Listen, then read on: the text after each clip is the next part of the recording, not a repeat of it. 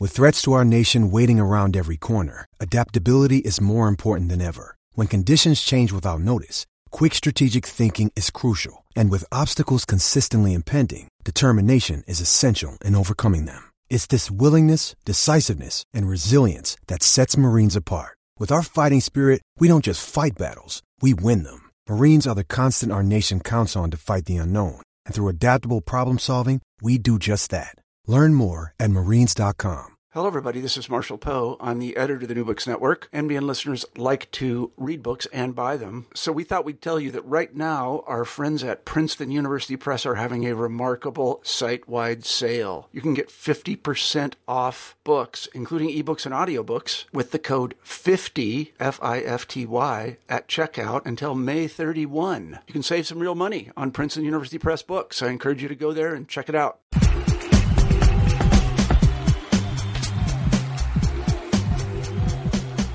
Hello, and welcome to New Books in Sports. This podcast comes to you in affiliation with the North American Society for Sport History, promoting the academic study and research of sport around the world. I'm your host, Bruce Berglund. For each episode of the podcast, we choose an interesting new book that takes a deeper look at some area of world sport, and we talk with the author. For this episode, my guest is John Matthew Smith, Assistant Professor of History at Georgia Tech University in Atlanta. We are discussing his new book, just out from the University of Illinois Press a few months ago at the end of 2013. The title of the book is The Sons of Westwood, John Wooden, UCLA, and the Dynasty That Changed College Basketball. The UCLA men's basketball teams of the 1960s and 70s were one of the most dominant dynasties in sports history. And the team's coach, John Wooden, became a legend of U.S. sports, not only for his record of wins and championships, but also for his character and coaching principles. But as Johnny Smith explains in our interview, his book is not a biography of Wooden, nor is it a simple account of this historic team.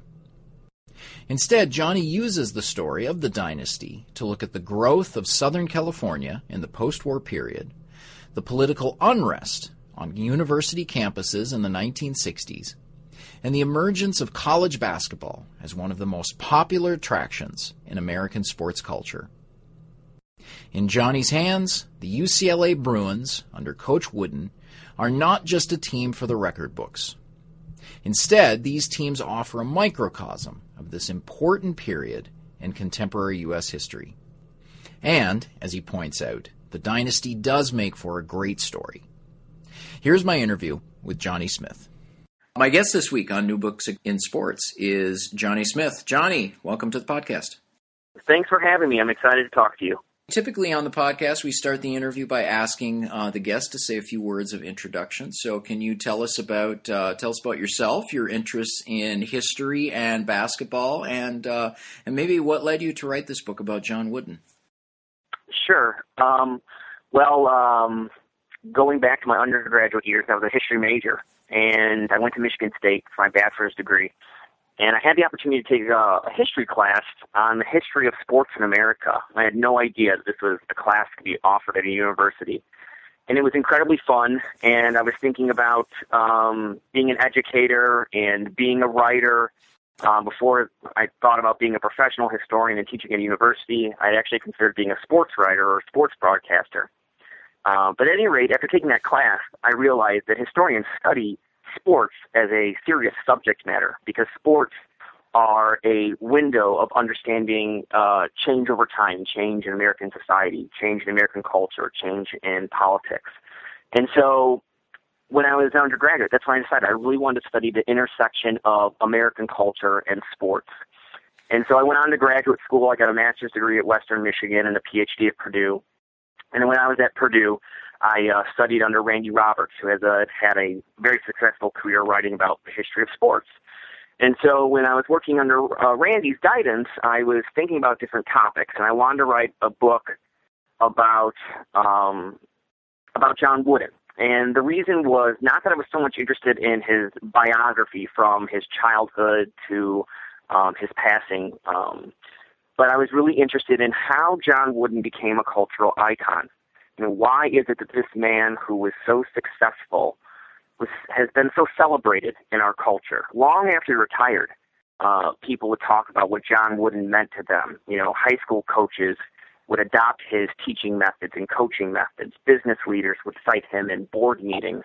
And so he had this very important place in our culture. At the same time, though, I didn't want to write a book that was just a narrative describing, why Wooden was so successful as a coach. I didn't want to write a book that was just about his practices and the championship games. I wanted to go beyond the court.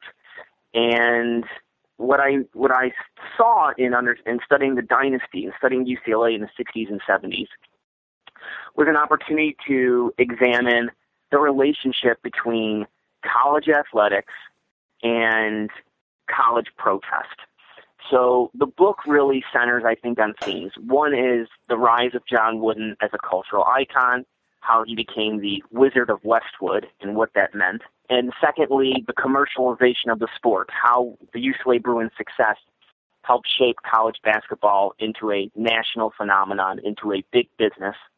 And third, that relationship between the protest of the 60s and 70s, the civil rights movement, the free speech movement, campus unrest, and college athletes who were becoming more politically active during the 60s and 70s.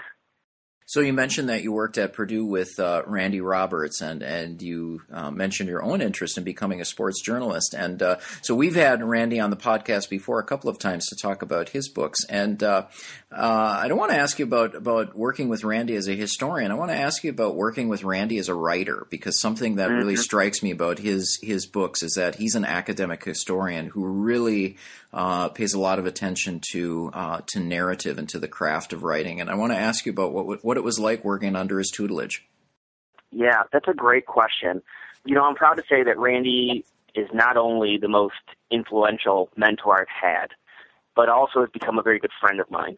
And we had a good working relationship, and we often talk, now we're writing a book together, and I'll probably talk about that later. But anyhow, when I came to Purdue, I could imagine the kind of writer I wanted to be. I was very interested myself in being a narrative historian. That's one of the reasons why I went to Purdue to work with Randy. But I didn't have the tool set yet. I didn't actually understand the craft of conceptualizing a story, conceptualizing a chapter. How do you create a narrative arc? But I learned a lot of that from Randy and studying other writers who had a similar approach to his. And that's actually one of the other reasons I wanted to write this book about the UCLA dynasty. It's a micro-history, right? It covers roughly a period of 1960 to 1975, for the most part. It's that 15-year window. So it's a story of the rise of UCLA as its Goliath in college basketball. And so I saw a great story, a story that would help me explain the changes in the sport, the changes on America's campuses, the changes with Wooden and his relationships with the players. And so Randy and I talked about how to construct a story, what kinds of sources you use, what you think about in terms of the details to not only describe the past, but to recreate the past. So one of the things that was really important to me was to recreate the pulse of the UCLA campus. So to do that, as a historian, I used certain kinds of sources. I interviewed people. I asked them about, what it was like to be at UCLA during that time.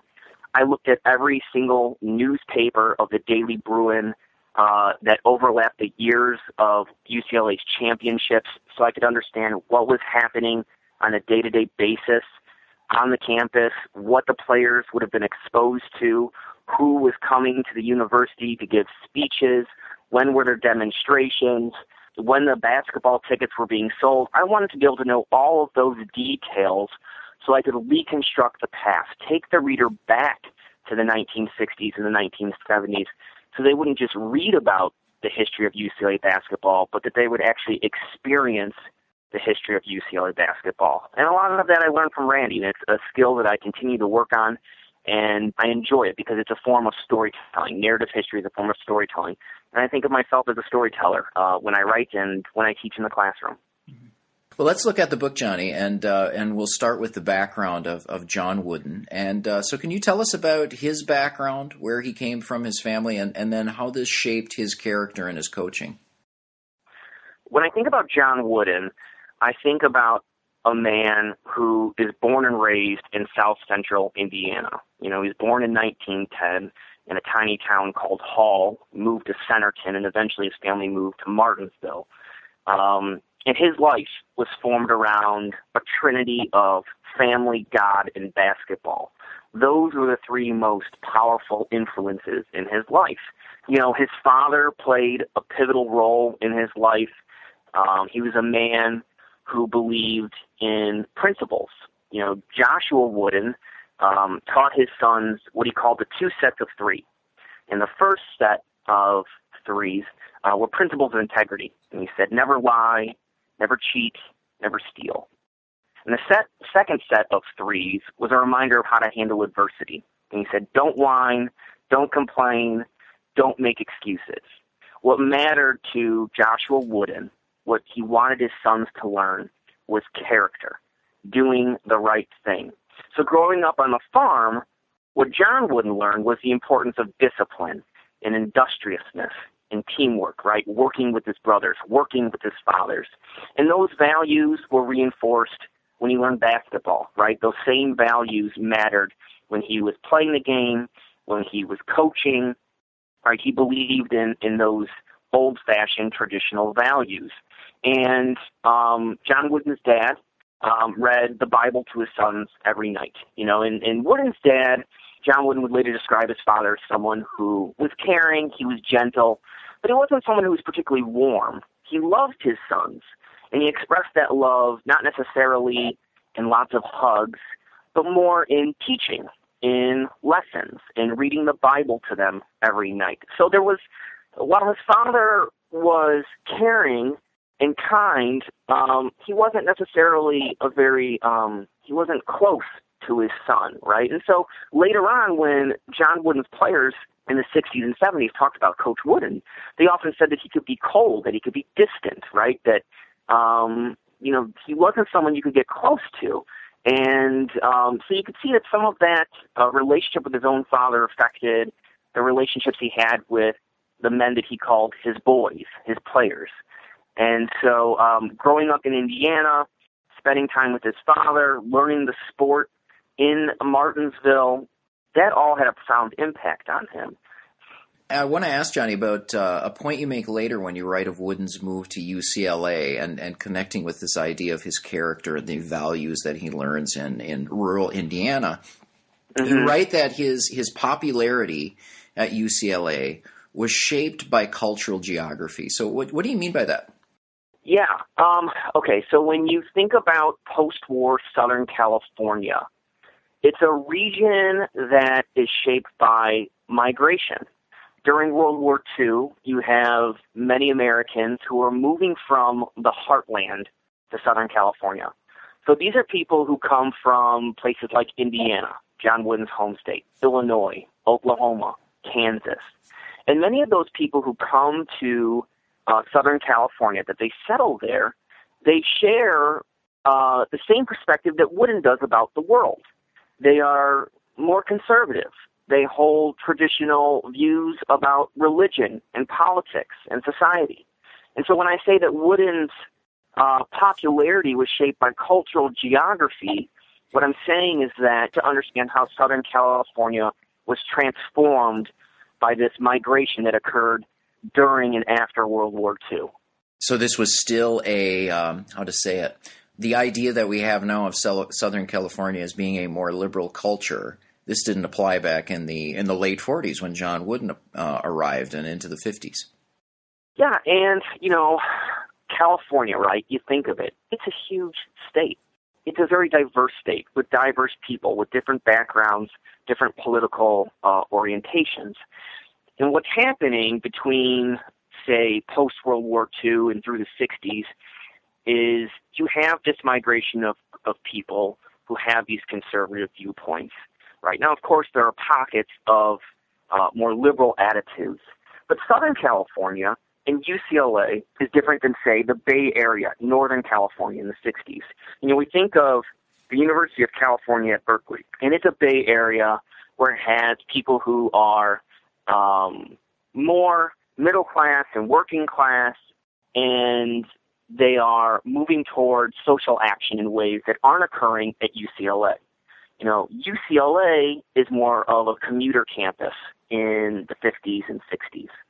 So one of the things that I noticed about UCLA's political culture is that the student body wasn't staying on campus and protesting and organizing the way that they were at Berkeley. The students would drive off to Santa Monica or, the Palisades or wherever they lived, wherever they had an apartment, or perhaps wherever their parents lived.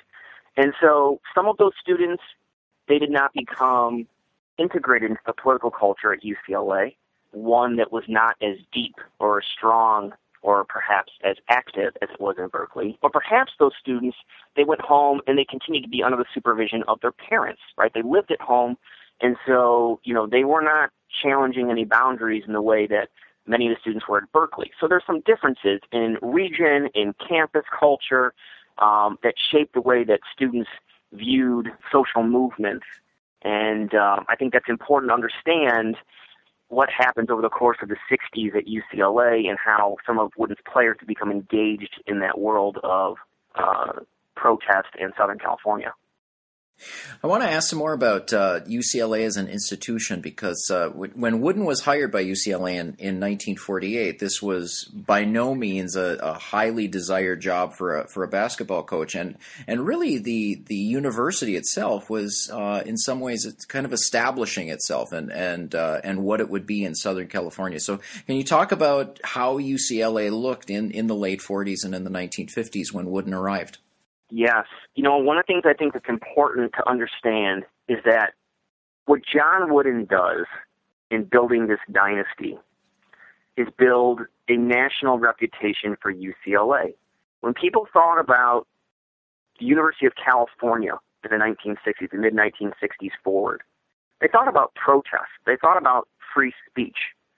But when people thought about UCLA, the first thing they often thought about was basketball, even though it was an outstanding research institution by the mid-1960s, a rapidly expanding university. But basketball was at the forefront of the national consciousness because of Wooden's success. But as you said, it wasn't always that way. When he arrived at UCLA in 1948, it was, a provincial college. It was often referred to as the Southern branch or the Los Angeles branch of the University of California. So to imagine that someday the Los Angeles branch of the University of California would become this basketball powerhouse, the very center of college basketball, was unthinkable. Wooden arrives and he's dealing with players who aren't very good. They're not well trained in the fundamentals of the game. And he's frustrated. He does not imagine that success is going to come to him at UCLA. In the late 40s and early 50s, schools from the Big Ten and the Midwest, they called on him. They wanted to bring him back. He seriously considered it. But because he was a man who firmly believed in the ideal of loyalty, ultimately he stayed. But, it was a struggle. It was not easy. UCLA basketball had only one tradition when he arrived, and that tradition was losing.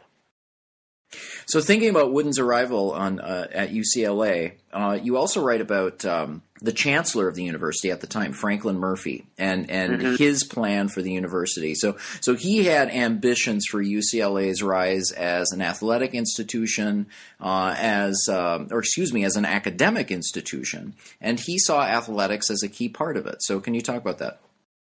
Yes, Murphy certainly saw that building this reputation that I talked about a moment ago would required having a successful athletic program. He was at the University of Kansas, Franklin Murphy, before he came to UCLA. And in the mid-1950s, the University of Kansas, which had an excellent basketball coach, Phog Allen, they were successful because of really one player, Wilt Chamberlain, right? Wilt Chamberlain is from Philadelphia. for a variety of reasons I won't get into now, he decides to go to the University of Kansas, right? Franklin Murphy sees this, what it does.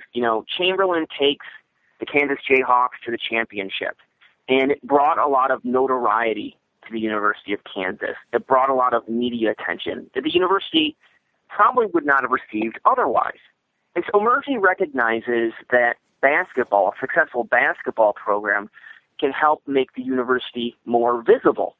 And one of the stories I tell in the book is how when he arrived at UCLA as chancellor, he was frustrated because when the secretaries would answer the phone, they would say, University of California, Los Angeles branch.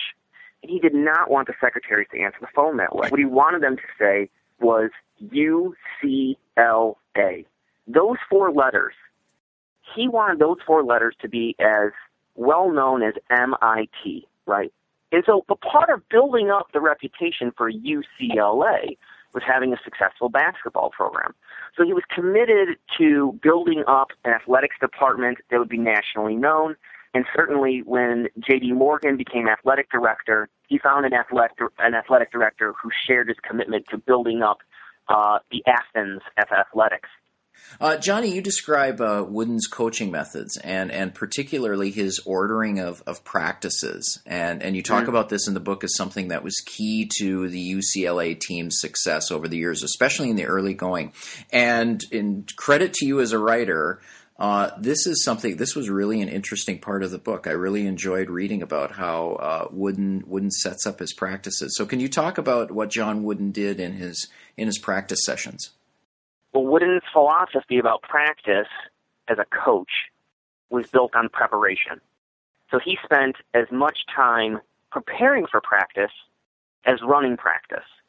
He would tell his secretary, I want the door shut. I don't want any interruptions, no phone calls, don't let anyone knock on the door.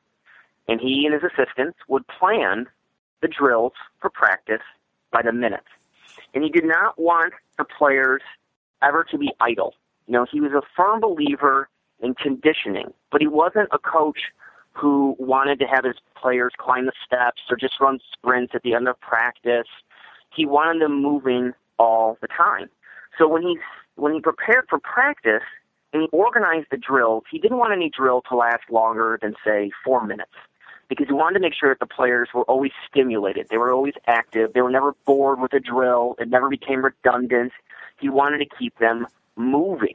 And so Wooden, who was obsessed with details, organized his practices, and he wrote them out in pencil on these 3x5 index cards. Every drill was written, and for Wooden, you could hear him in practice. He would give instructions in these little clips, right? So he would say things like, be quick, but don't hurry, right? Or move your feet, move your feet. Everything was a short command, right? It was something that could be reinforced. And the thing is that Wooden, in many ways, was a lot like Vince Lombardi. They both believed in repetition. There was not an elaborate offensive system that Wooden ran, but what he wanted the players to learn was to execute with efficiency. And his philosophy was that if we could master the fundamentals, be in the best condition possible, better than any other team, that we were going to have an advantage. Because it would not matter if the other team knew what we were going to run, because we were so good at it. And, by 1964, when UCLA wins its first national championship, no one could stop them, even though they knew what was coming. So your book does describe Wooden's early success in turning this team around that had been a losing team, turning them into a national power. As you say, they win the national championship in 1964, again in 1965. And then in the fall of 1965, a new player, Lou Alcindor, joins UCLA. And I would say this is probably the dramatic core of the book, looking at this relationship between John Wooden and Lou Alcindor. So can you tell us about young Lou Alcindor, his background, and his arrival at UCLA? I'd say you're right. I think it is the dramatic core of the book. Alcindor changes so much in college basketball. When Alcindor comes of age in New York City, he lives in Manhattan. He spends a lot of his free time in Harlem, which was this vibrant center of black culture. And it's those two worlds that shape him, right? The world of basketball. He goes to a private Catholic school. He becomes a celebrity. When he's a teenager, he's featured in national magazines like Time Magazine, Sports Illustrated, I think the Saturday Evening Post, and a bunch of others.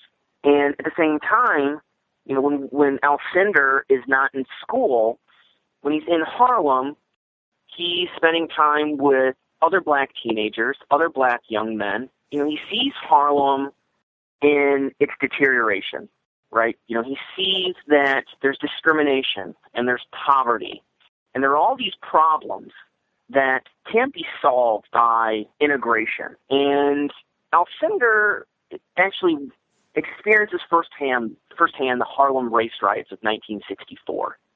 And in the aftermath of those race riots, Martin Luther King comes to Harlem. And Alcindor, who covered this King's press conference for a local youth action newspaper, he listens to Martin Luther King advocating that, black people turn the other cheek, that they embrace nonviolence. And Alcindor had grown tired of this message. He'd been following the civil rights movement as a young man, watching how black Christian churches had been bombed in the South. He had gone to Jim Crow, North Carolina in 1962. He could see the signs, the Jim Crow signs, whites only, colored only. He had experienced segregation in the South. He had followed it on television. He talked about it with his parents. And, he was horrified by the racial violence and how there never seemed to be anyone who stood up for black people, who protected them. So he became frustrated with black Christian ministers like Dr. King, who advocated nonviolence and patience, and white liberals who echoed the same message.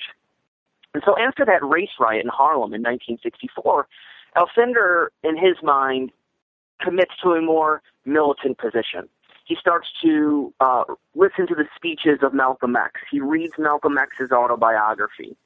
And gradually, Alcindor is going to gravitate toward a position of black independence, a rejection of integration as the ultimate goal in the civil rights struggle. And he embraces black power, which was an emphasis on racial pride and self-determination.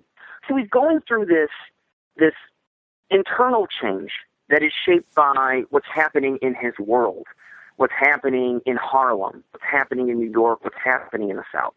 So his attitudes about race are evolving. His own political consciousness is evolving. Now, the public doesn't know about this Lou Alcindor.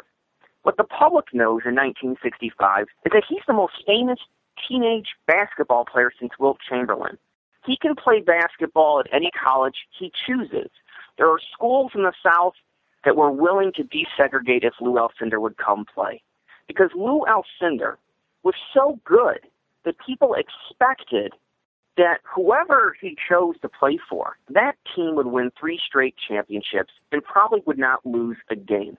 I think when he was at Power Memorial, his overall record was like 71-1. I know for sure he only lost 1 game. Cool record. Yeah, and this is something in your book you really do a good job in bringing out, just how extraordinary Alcindor was as a player. And I have to admit, when I was a kid watching Kareem Abdul-Jabbar in his later years with the Los Angeles Lakers, and so in the late 70s and 80s, my friends and I would joke about this old guy who's balding, and he was the last guy to run up and down the court. But to read about young Lou Alcindor, he was just extraordinary player. Absolutely. I mean, by the time he gets to UCLA, he's about 7'1", and he's very agile for a big man. He runs the floor well. That was important because even though when they were running a half-court offense, it was built around him in the post. Wooden's teams were known for running the fast break. And so Alcindor, who was an excellent rebounder, could throw a good outlet pass, not as good as Walton at that. But, he would fire those outlet passes, and he'd have to run, and he would finish, and, he was graceful near the basket. After 1967, UCLA's won another national championship, Alcindor's first. They're 30-0. There is a lot of concern among college basketball coaches that Alcindor is so good that he's going to turn the game into a farce. Mm-hmm. And so one of the changes that occurs after Alcindor's first varsity season is that the dunk is banned. People start to refer to this as the Alcindor rule. And here you have a guy who is so good, so dominant, that coaches didn't think that they would stand a chance if they would allow to have a system where Alcindor could dunk the ball, where UCLA could throw the ball to him in the post, he could pivot and slam it home, because no one could stop that move. And so it's illustrative, I think, of just how good he was and the impact he had on college basketball on the court. You make the point also in talking about Alcindor as a player that he was one of those players that you find throughout the history of sport who is just so dominant, and I think of somebody, say, like Gretzky or Messi today, that he's so dominant that his performances almost become boring. Yes. And in fact, by his senior year in 1969, he'd become a little bored with basketball. I remember reading articles, game summaries, and one that stood out was Robert Lipsyte of the New York Times. And Lipsyte said, yeah, Alcindor is great. He's scoring as many points as he always does. He's rebounding. But he looks like he's not putting in the same effort, that he's not as interested, that he's not as engaged, that the game has become too easy for him. And this is also a frustration that many of Alcindor's teammates had, that other players throughout the dynasty had, that it was hard to get up for games we were always winning. I mean, in 1967 and 1968, Alcindor's teams are beating their opponents by an average of 30 points a game. I mean, the game they made it look easy. That's not to say it was easy. But then the criticism was that here you have this black man who isn't putting out his best effort, that he made it look so easy that perhaps he wasn't working that hard, that he wasn't putting out the effort, that he was lazy. And these were stereotypes of black men in general, and that you would often read about in basketball. And there was a common complaint, certainly, of Alcindor when he was Kareem Abdul-Jabbar into the 1970s, when many critics were raising the question of whether or not there were, the black basketball players in the NBA, whether or not they put out their best effort. And so this was an issue that he would struggle with and would become a point of contention in the media of whether or not he was working really hard. Down to my friends and me in the 1980s complaining about Kareem Abdul-Jabbar, yeah. So I want to ask about when Alcindor is at UCLA, not as a player, but something you talk about is how black players at UCLA, with Alcindor as the leading figure, they begin to express their dissatisfaction with the university and also with Wooden. Right. Yeah, it's in some ways it's a complicated relationship, right? Here you have black players many of whom came from out of state. Alcindor is from New York. Walt Hazzard, who was the great black star in the first championship team, had come all the way from Philadelphia. Mike Warren had come from South Bend, Indiana. Lucius Allen had come from Kansas City. So you have black players who have come a great distance. And many of them, like Alcindor, had this expectation that UCLA was a liberal place, right? And that UCLA would be this racial paradise. That life in Southern California would just be a life of fun in the sun. That Alcindor could escape the problems of Harlem, the poverty, the discrimination, the racial violence, all of that he could leave behind. But what he found was that UCLA, that in Southern California, there was racism there too. And, when he's there, he hears students on campus who whisper and call him the N-word. He hears them. They might not know it, but he hears them. He certainly hears fans at Cal Berkeley who shout the N-word at him. He was stopped by police. He was ridiculed by people on campus, college students, because he was dating a white girl at one point. And so in the midst of all of this, he's on this integrated team. But he doesn't look at integration as a measurement of equality. Now, one of the reasons he went to UCLA was because UCLA had a tradition of successful black athletes. Jackie Robinson went to UCLA. Rayford Johnson, the great decathlete, went to UCLA. And not only did UCLA have these iconic African-American athletes who were successful there, but in the 1950s, they had 3 student body presidents who were black, and one of whom was Rayford Johnson. So when Alcindor, learned about this, he saw Rayford Johnson, he thought, that's what the experience I want. I want to be able to go to UCLA, succeed in athletics like Rayford Johnson, get an education like Rayford Johnson, and be treated as a human being, to be treated as a man. And so when Alcindor's considering all these different schools, that's one of the lures of going to UCLA. But it was also about going to UCLA to play for Coach Wooden.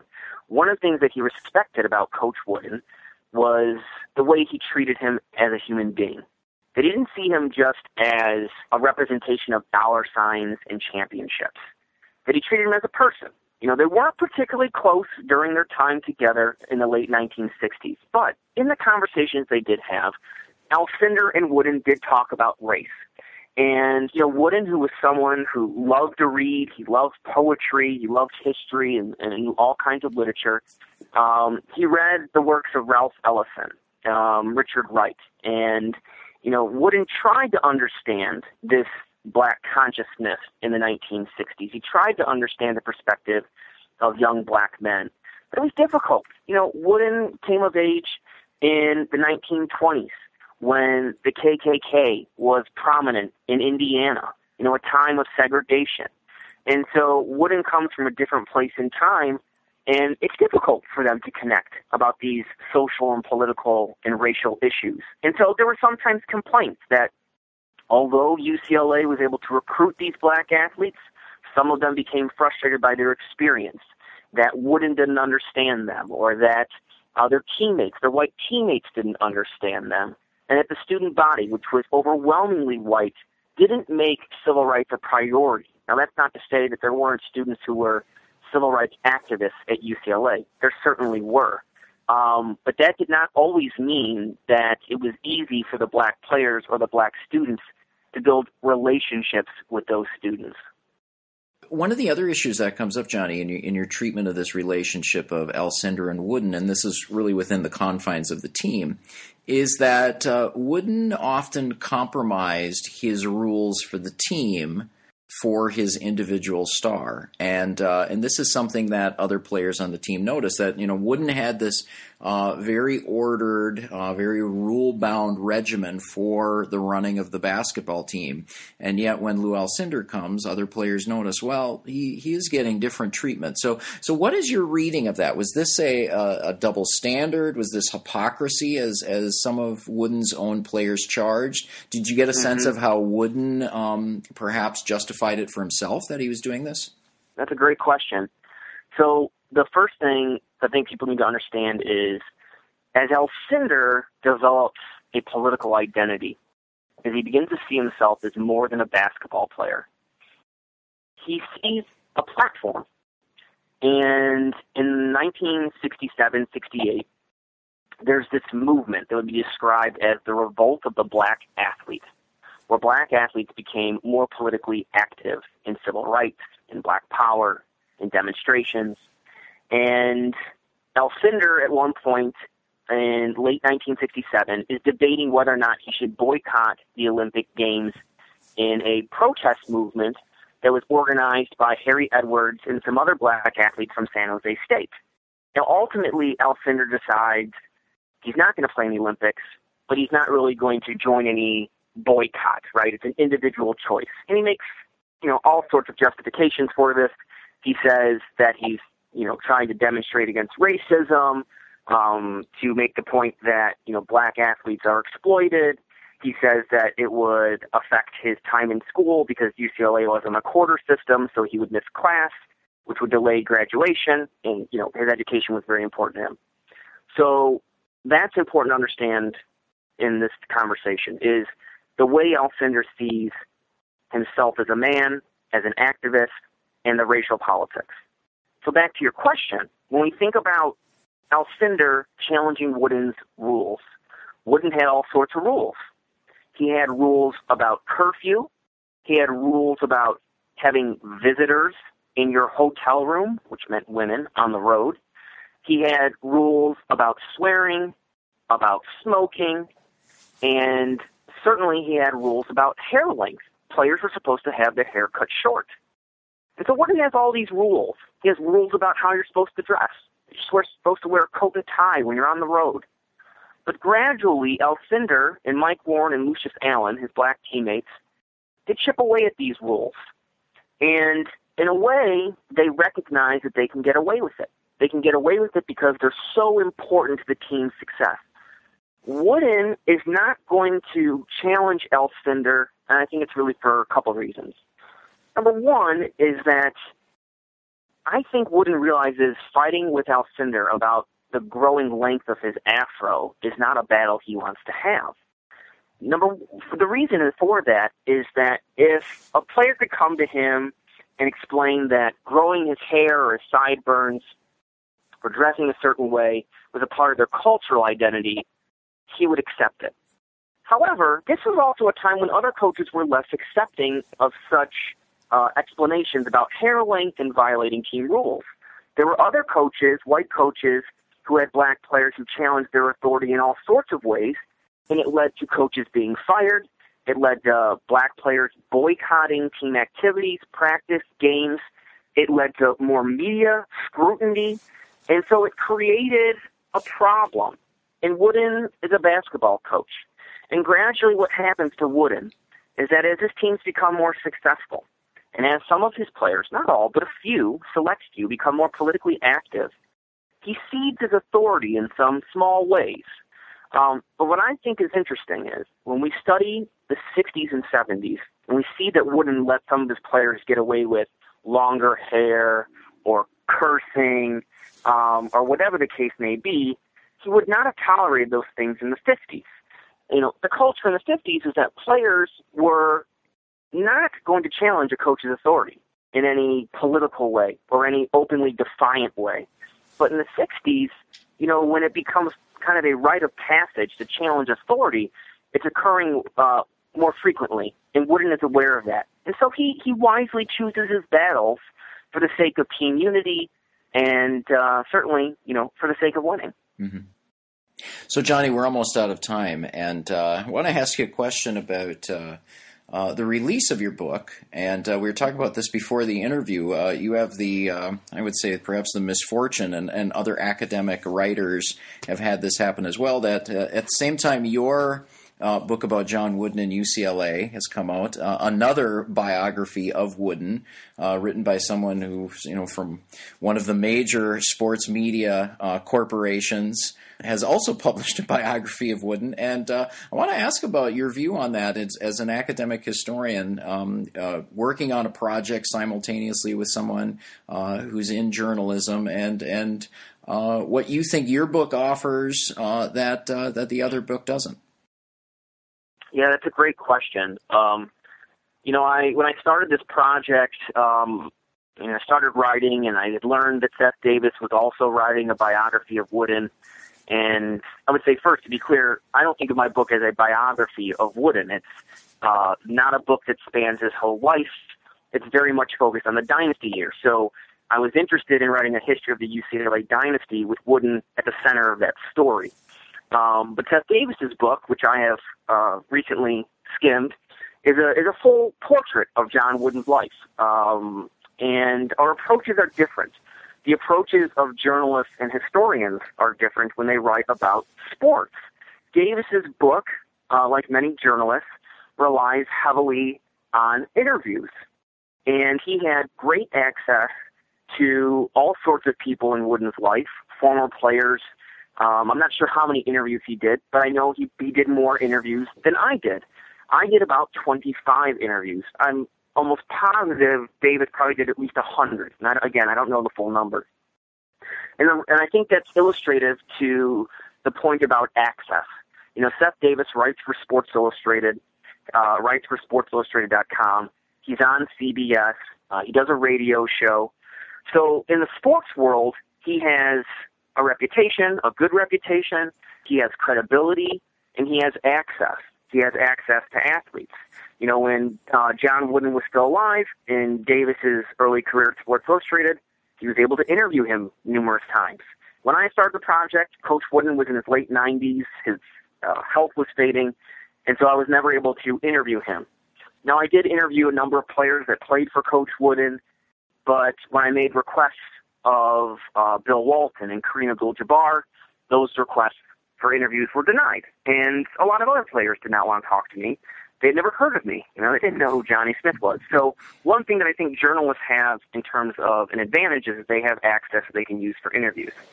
Now, that said, I also think that our research methods are very different. My book was conceived as a study to examine the relationship between college basketball and American culture and college basketball and American politics.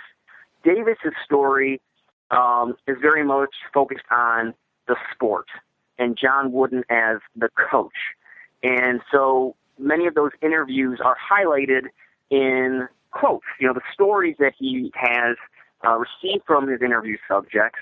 I, on the other hand, tried to interpret a variety of sources, primary sources and secondary sources. So not only the interviews that I did, but also going into the UCLA archives, examining the chancellor's papers, other kinds of documents that were housed at UCLA so that I could examine the UCLA dynasty in a particular context.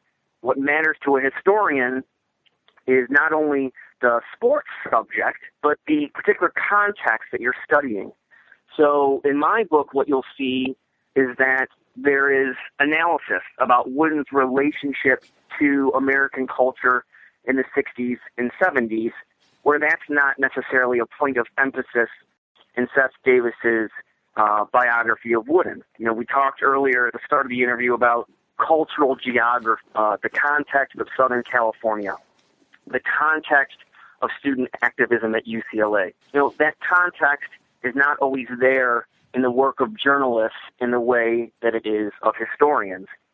And I will add that your history is also a very well-written history. This was a good book to read. It was an engaging book to read. I really enjoyed reading it. So I'll ask at the end, though, you'd mentioned you're working on a project with your former advisor, Randy Roberts. What's that project? Randy and I are working on a book about Muhammad Ali. He's written a number of biographies about boxers, and we decided to focus on the rise of Cassius Clay and how between 1960 and 1965, Cassius Clay becomes Muhammad Ali. And so it's a book that will deal with the state of boxing during the early years of the 1960s, a time when the sport was in search of a savior, and Cassius Clay was the self-proclaimed savior. And not only that, but given my work and interest in racial politics, it'll also focus on Clay's own politics, his political views, his religious transformation, and the controversy surrounding his career. So it's not going to be a full biography, but we're really excited about it. We both have started writing, and we've done a lot of the research, and we think it's going to be a good book. You've been listening to an interview with John Matthew Smith about his book, The Sons of Westwood, John Wooden, UCLA, and the Dynasty That Changed College Basketball, published by the University of Illinois Press in 2013. New Books in Sports is part of the New Books Network, which offers dozens of channels of podcast interviews with the authors of new publications on subjects from popular music to Russian and Eurasian studies. If you like what you heard here, please follow New Books in Sports on Twitter at New Books Sports, or friend us on Facebook at facebook.com/newbooksinsports. I'm your host, Bruce Berglund. Thanks for listening, and enjoy your week.